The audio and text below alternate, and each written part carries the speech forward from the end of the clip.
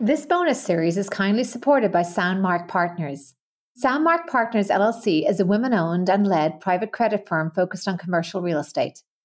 I'm still very surprised by the lack of involvement of our female clients when there's a male spouse involved. The females in the relationship are really still deferring financial decisions to the male spouse. And in fact, we even see this continuing when the female is the breadwinner of the household. So to me, this is a big problem. This is something I think about every day. I think about how I can get the spouse involved, how I can get maybe the daughter involved, because whether it's, talking about investment product or something, it doesn't matter. We just need to get them in the door so that they get to know us and get comfortable with us. So I try to take them to events, take them out to dinner, and just do something on a social level. Because, like I said, this is a huge problem. There's two major trends that are profoundly impacting women. One being that women are living longer. On average, it's 6 years longer than their spouse. And two, if you think about it, nearly half of all marriages will likely end in divorce. And those rates are rising among couples over 50. So inevitably, many women will become widows or divorcees and will solely be responsible for their financial well-being. In many cases, they're not prepared.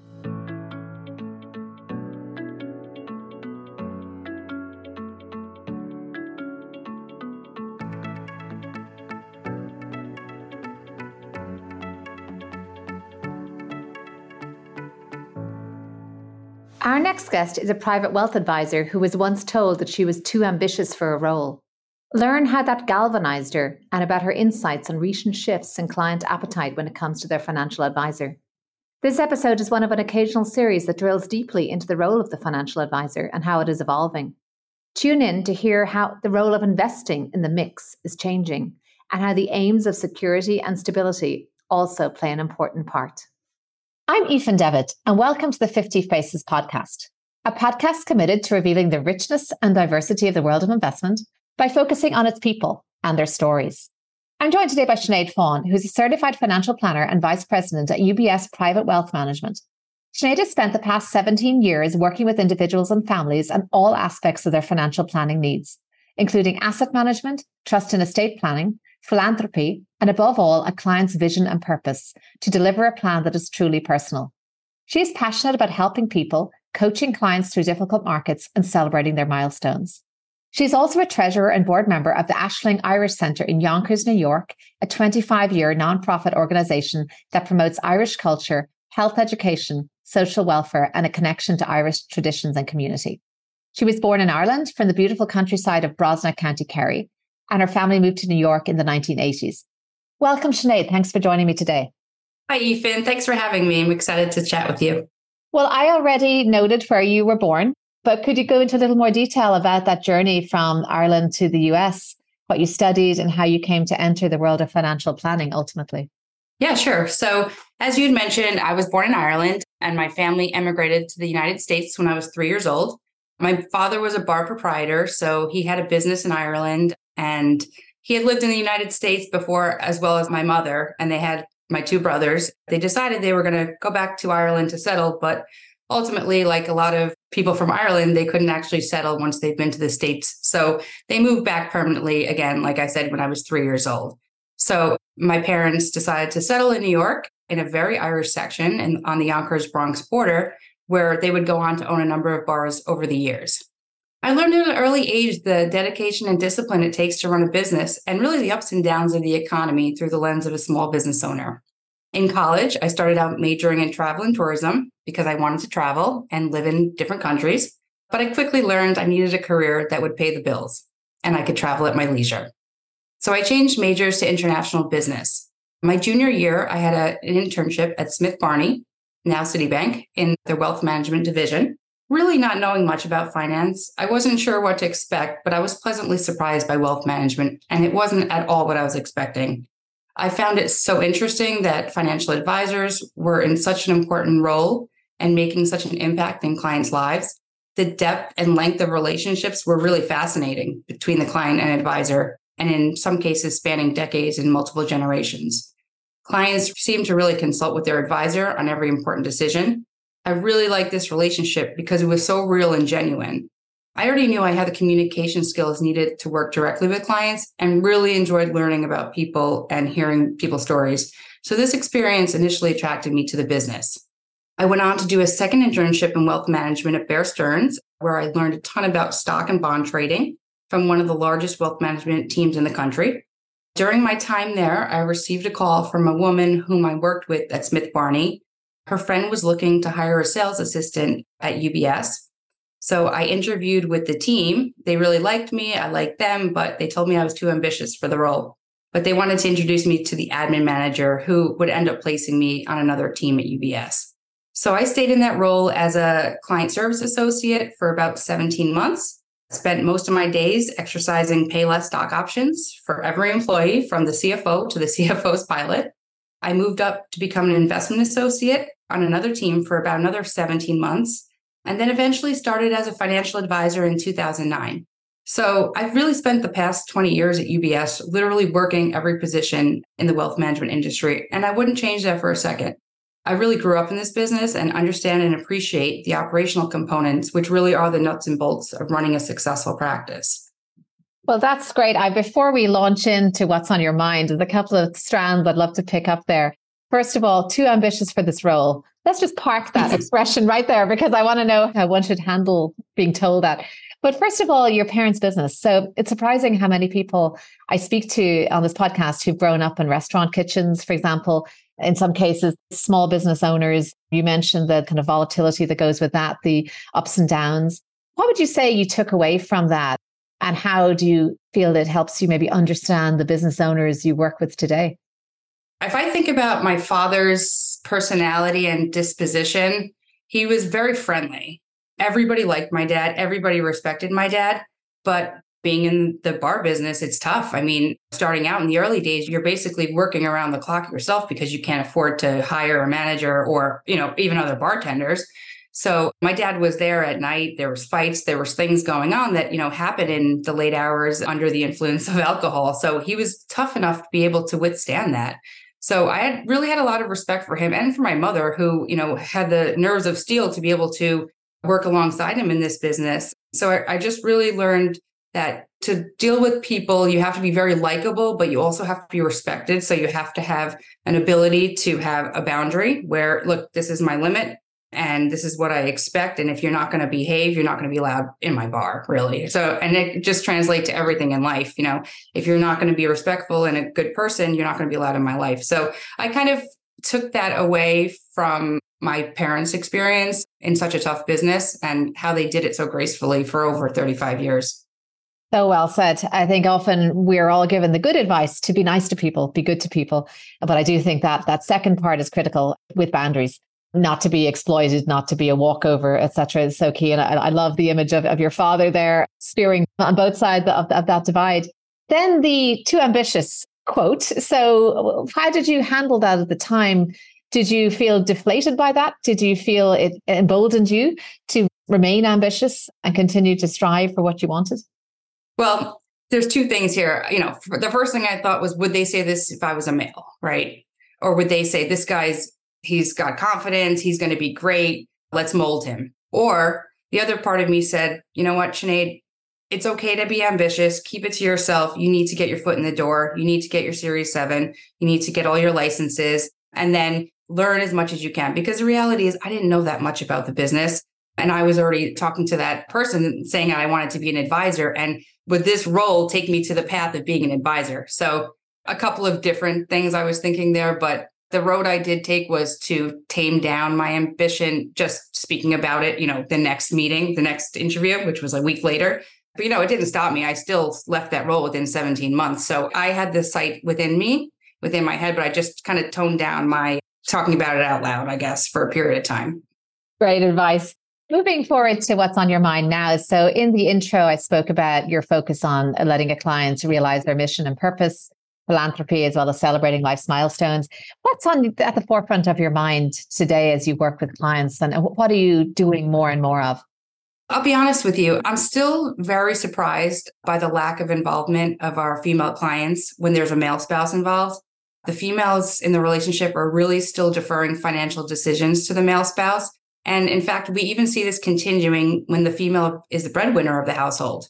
So to me, this is a big problem. This is something I think about every day. I think about how I can get the spouse involved, how I can get maybe the daughter involved, because whether it's, talking about investment product or something. It doesn't matter. We just need to get them in the door so that they get to know us and get comfortable with us. So I try to take them to events, take them out to dinner, and just do something on a social level. Because, like I said, this is a huge problem. There's two major trends that are profoundly impacting women. One being that women are living longer. On average, it's 6 years longer than their spouse. And two, if you think about it, nearly half of all marriages will likely end in divorce. And those rates are rising among couples over 50. So inevitably, many women will become widows or divorcees and will solely be responsible for their financial well-being. In many cases, they're not prepared. Excellent point. And how do you think things are evolving right now in terms of what issues are keeping your clients up at night, men or women? Are they concerned about inflation, real estate values, living longer? Is retirement looking different? Yeah, the thing is, it depends on the client's age. A lot of younger clients are concerned about what happens if I don't live out the rest of my life earning what I earn. So we're having a lot of discussions around insurance planning and planning for, God forbid, something happen in 5 years where somebody's 45 years old, sole breadwinner, or, the majority breadwinner, something happens to them. How does the family provided for? So that's one thing that keeps younger clients up at night. But I would say you're spot on with the retirees at this point. Longevity, while it's great, will you have the money to live comfortably through maybe another decade than you were planning to, right? Volatility is a big thing. And we'll go into that later on in the discussion. I'll talk about that. So yes, the landscape is certainly shifting. Over the next decade, we're going to see major changes in who the key financial decision maker is within the families we serve. If we think about demographics, the baby boomer generation control over half of the nation's wealth, despite only making up 21% of the population. So they're the bulk of our clients. The baby boomer generation is also the least diverse and most homogenous white generation in America. The oldest baby boomer just turned 77 this year, and we've already started to see the early stages of this huge wealth transfer to their spouse. In fact, it's forecasted by 2030, women will control 30 trillion of the wealth in the US. So over a span of the next 5 to 10 years, there'll be more women than ever in control of the family's wealth. Then the next big shift in the landscape is the wealth transfer to the millennial children of the baby boomer. This is considered the greatest wealth transfer ever and is expected to make millennials the richest generation in American history. So I think this anticipated shift of wealth over the next 5 to 10 years, and then the millennial transfer shortly after, will change the industry drastically. As I said, the traditional key financial decision maker will no longer be the typical patriarch controlling everything. UBS, seeing this trend, in fact, carved out an entire business segment devoted to understanding and learning what women need to be more involved in financial decisions. Listen, the goal is really to address these issues early so more women come to the table confidently and secure their financial independence before they're forced to. I'd love to know a little bit what you've discovered so far in that task force or that division. What do women need that's different? Women need to be spoken to differently. When we surveyed women to ask them what are the most important things on their mind and what would help them make financial decisions, they talked about retirement planning, estate planning, cash flow planning. Nothing in this survey said anything about investments and investment performance. Whereas generally, when speaking to the male client, they were all about investment performance and how my returns have been. So we're starting to see that women are much more interested in talking about financial planning, long-term planning, and how they do want to talk about investments, but they want to talk about them as a means to an end. How do these help me achieve my goals? So it's a completely different mindset than what we're sort of used to, because as I said prior, we've been dealing with the patriarch of the family for the last 30 years. So really opening up the conversation to bigger planning initiatives will be the key going forward. We're going to take a quick break to hear from our sponsor of this series, Sandmark Partners. I sat down with Jenna Gerstenlauer to talk about their private credit strategy. In particular, we spoke about housing. Affordability continues to be an issue for Americans, and we are focused on growth areas, including those in innovation districts, which provide for a more affordable lifestyle, where a manageable portion of a household's income is going towards housing. Typically, 30% or less is the target. And housing continues to be an attractive asset class in the U.S., given the well-documented and researched shortage of affordable housing in this country. We are pursuing mixed-use, industrial, student housing, and self-storage opportunities as well. And now, back to the show. So that's really interesting about the slightly shifting emphasis on investment. That said, given up to now, certainly we've been very focused on the investment side. What are your core investment beliefs that you use to approach client work and client portfolio construction? Yeah, so interesting. My first core investment belief is that we never talk about investments until we have a thorough understanding of our clients' needs and goals before making any investment decisions.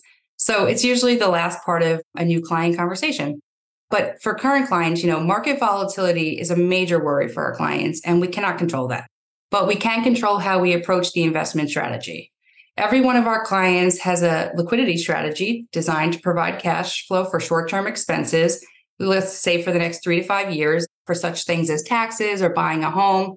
And by planning ahead for known expenses and earmarking low-risk investments to cover these expenses, clients avoid the need to tap into long-term investments at inopportune times. This really helps take the emotion out of investing and gives clients a peace of mind that they have a strategy and don't need to act out of fear and panic. Also, during periods of volatility, I try to shift the focus. I take this time to update financial plans, revisit planning initiatives like life insurance updating, estate planning document updates, anything that pulls a client away from the day-to-day market activity. The key is really to keep the lines of communication open no matter what the market's doing. I start out every client meeting by asking if there's anything I need to know that would impact our strategy, such as any unplanned for cash needs we need to address. Regular check-ins are crucial and help clients realign with the long-term plan. In fact, the number one reason clients leave an advisor is due to lack of communication. Really interesting. When you say regular check-ins, how regular would it be typical for you? So early on in the engagement with a client, we kind of get a sense of when we're starting onboarding, we've probably talked to a client once a week, so it's very consistent. But once, the investment plan and the financial plan's up and running, usually we talk to clients every month, every 6 weeks, and clients will say to us, look, this is way too much, or I'd like to talk to you more frequently, and then we can adjust that. But some clients, like a lot of the younger clients who are very busy in their careers, we may talk to them quarterly, but we try to talk to them as much as possible because, again, we're finding out things that are going on in their lives that they're forgetting to tell us by having calls more frequently. And that's helping us plan the overall strategy for them. And would you say the nature of financial advice is changing currently?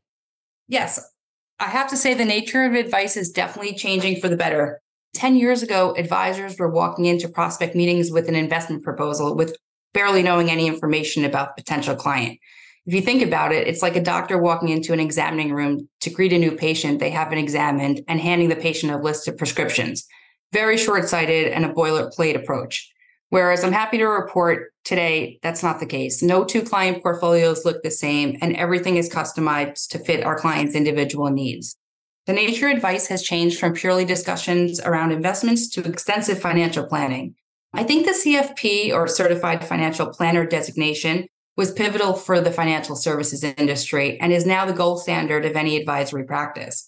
The CFP opened up the scope of client engagement from just focusing on investments to include all aspects of our clients' financial lives. Now advisors are much better equipped to handle these aspects, and we are part of our clients' trusted advisors, along with their attorneys and CPAs. There's more collaboration with the outside experts than ever, and this is all good things for clients. In fact, in the last 10 years, banks have built out entire trust and estate planning groups, tax planners, insurance specialists, all who have decades of experience working in private practice and are now working alongside advisors to help with our private clients' needs. The last thing I want to say on this is when UBS surveyed female clients and asked what their top financial priorities were, they scored retirement planning, tax planning, and long-term care planning as top of the list. Nobody listed investment selection or investment performance, so we're going in the right direction. Really interesting. Just look to move now to diversity in the industry, and we touched a little bit on this with our Too Ambitious discussion earlier. You've been in this industry now for many years. You mentioned the rising importance of female clients. Looking at the industry providers where we are ourselves, what are your thoughts on the current levels of diversity and how is it improving? That's a great question.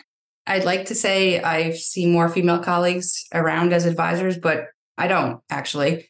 And Cerulli Research did a study in 2021, and they discovered that the amount of female advisors in the US was 18%, and that only grew 2.5% since 2015.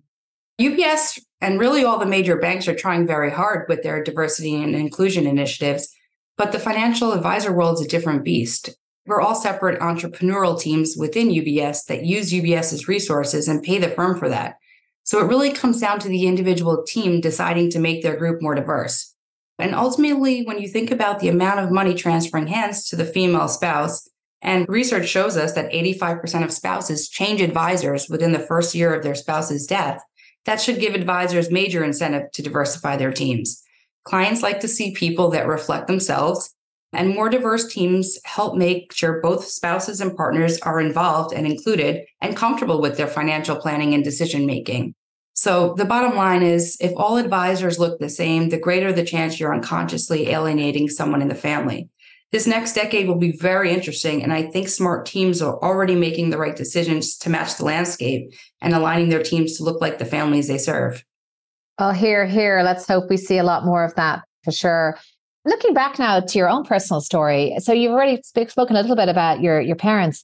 Can you talk about key people who influenced you in your career and life, and what way? Sure. So I had an amazing mentor and sponsor named Ray, who sadly passed away a few years back.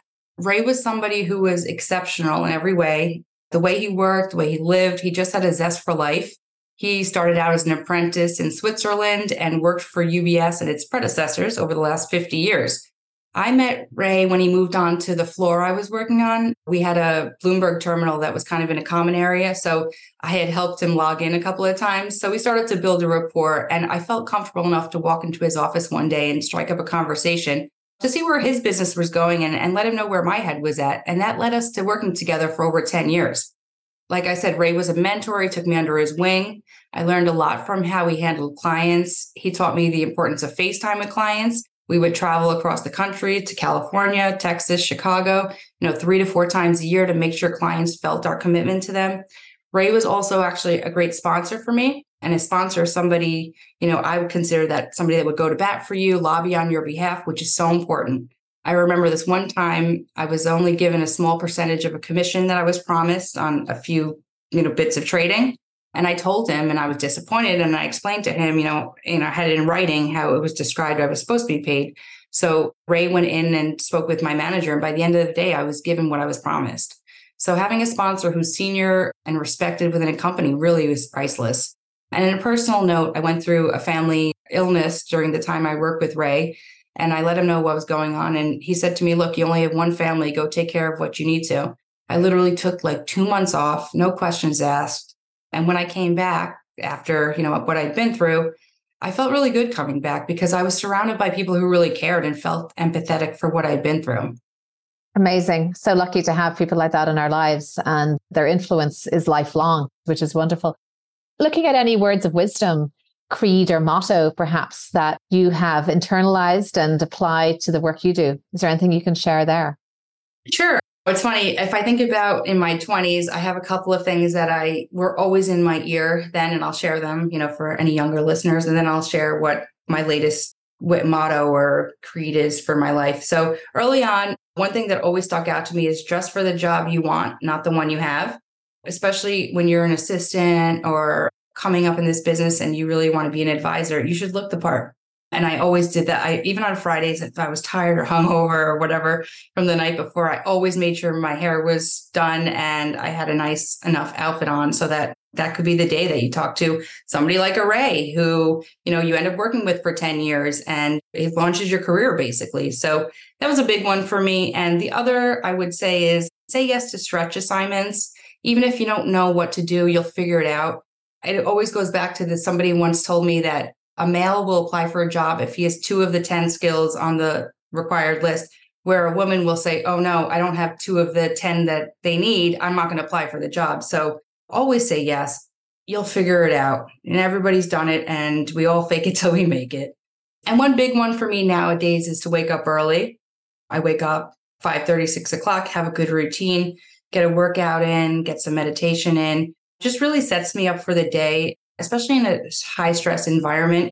You're already in a calm state and you can approach clients and client situations with a level head. And that's really important. And, I wish I had actually picked up this sooner, but I'm glad I have it now. Well, Sinead, it's been a pleasure to share our heritage prior to this call and to hear about your parents and their heritage they brought on this call. And just to hear about what you are doing now to ensure that the next generation of clients are served in an appropriate way, in a way that meets their needs and is also dynamic and responsive to their evolving need. So thank you so much for coming here and sharing your insights with us. Thank you so much. It was really a pleasure to be a part of this. And thank you for everything you're doing to bring the voices out. I'm Aoife Devitt. Thank you for listening to the 50 Faces podcast. If you liked what you heard and would like to tune in to hear more inspiring investors and their personal journeys, please subscribe on Apple Podcasts, wherever you get your podcasts. This podcast is for informational purposes only and should not be construed as investment advice, and all views are personal and should not be attributed to the organizations and affiliations of the host or any guest.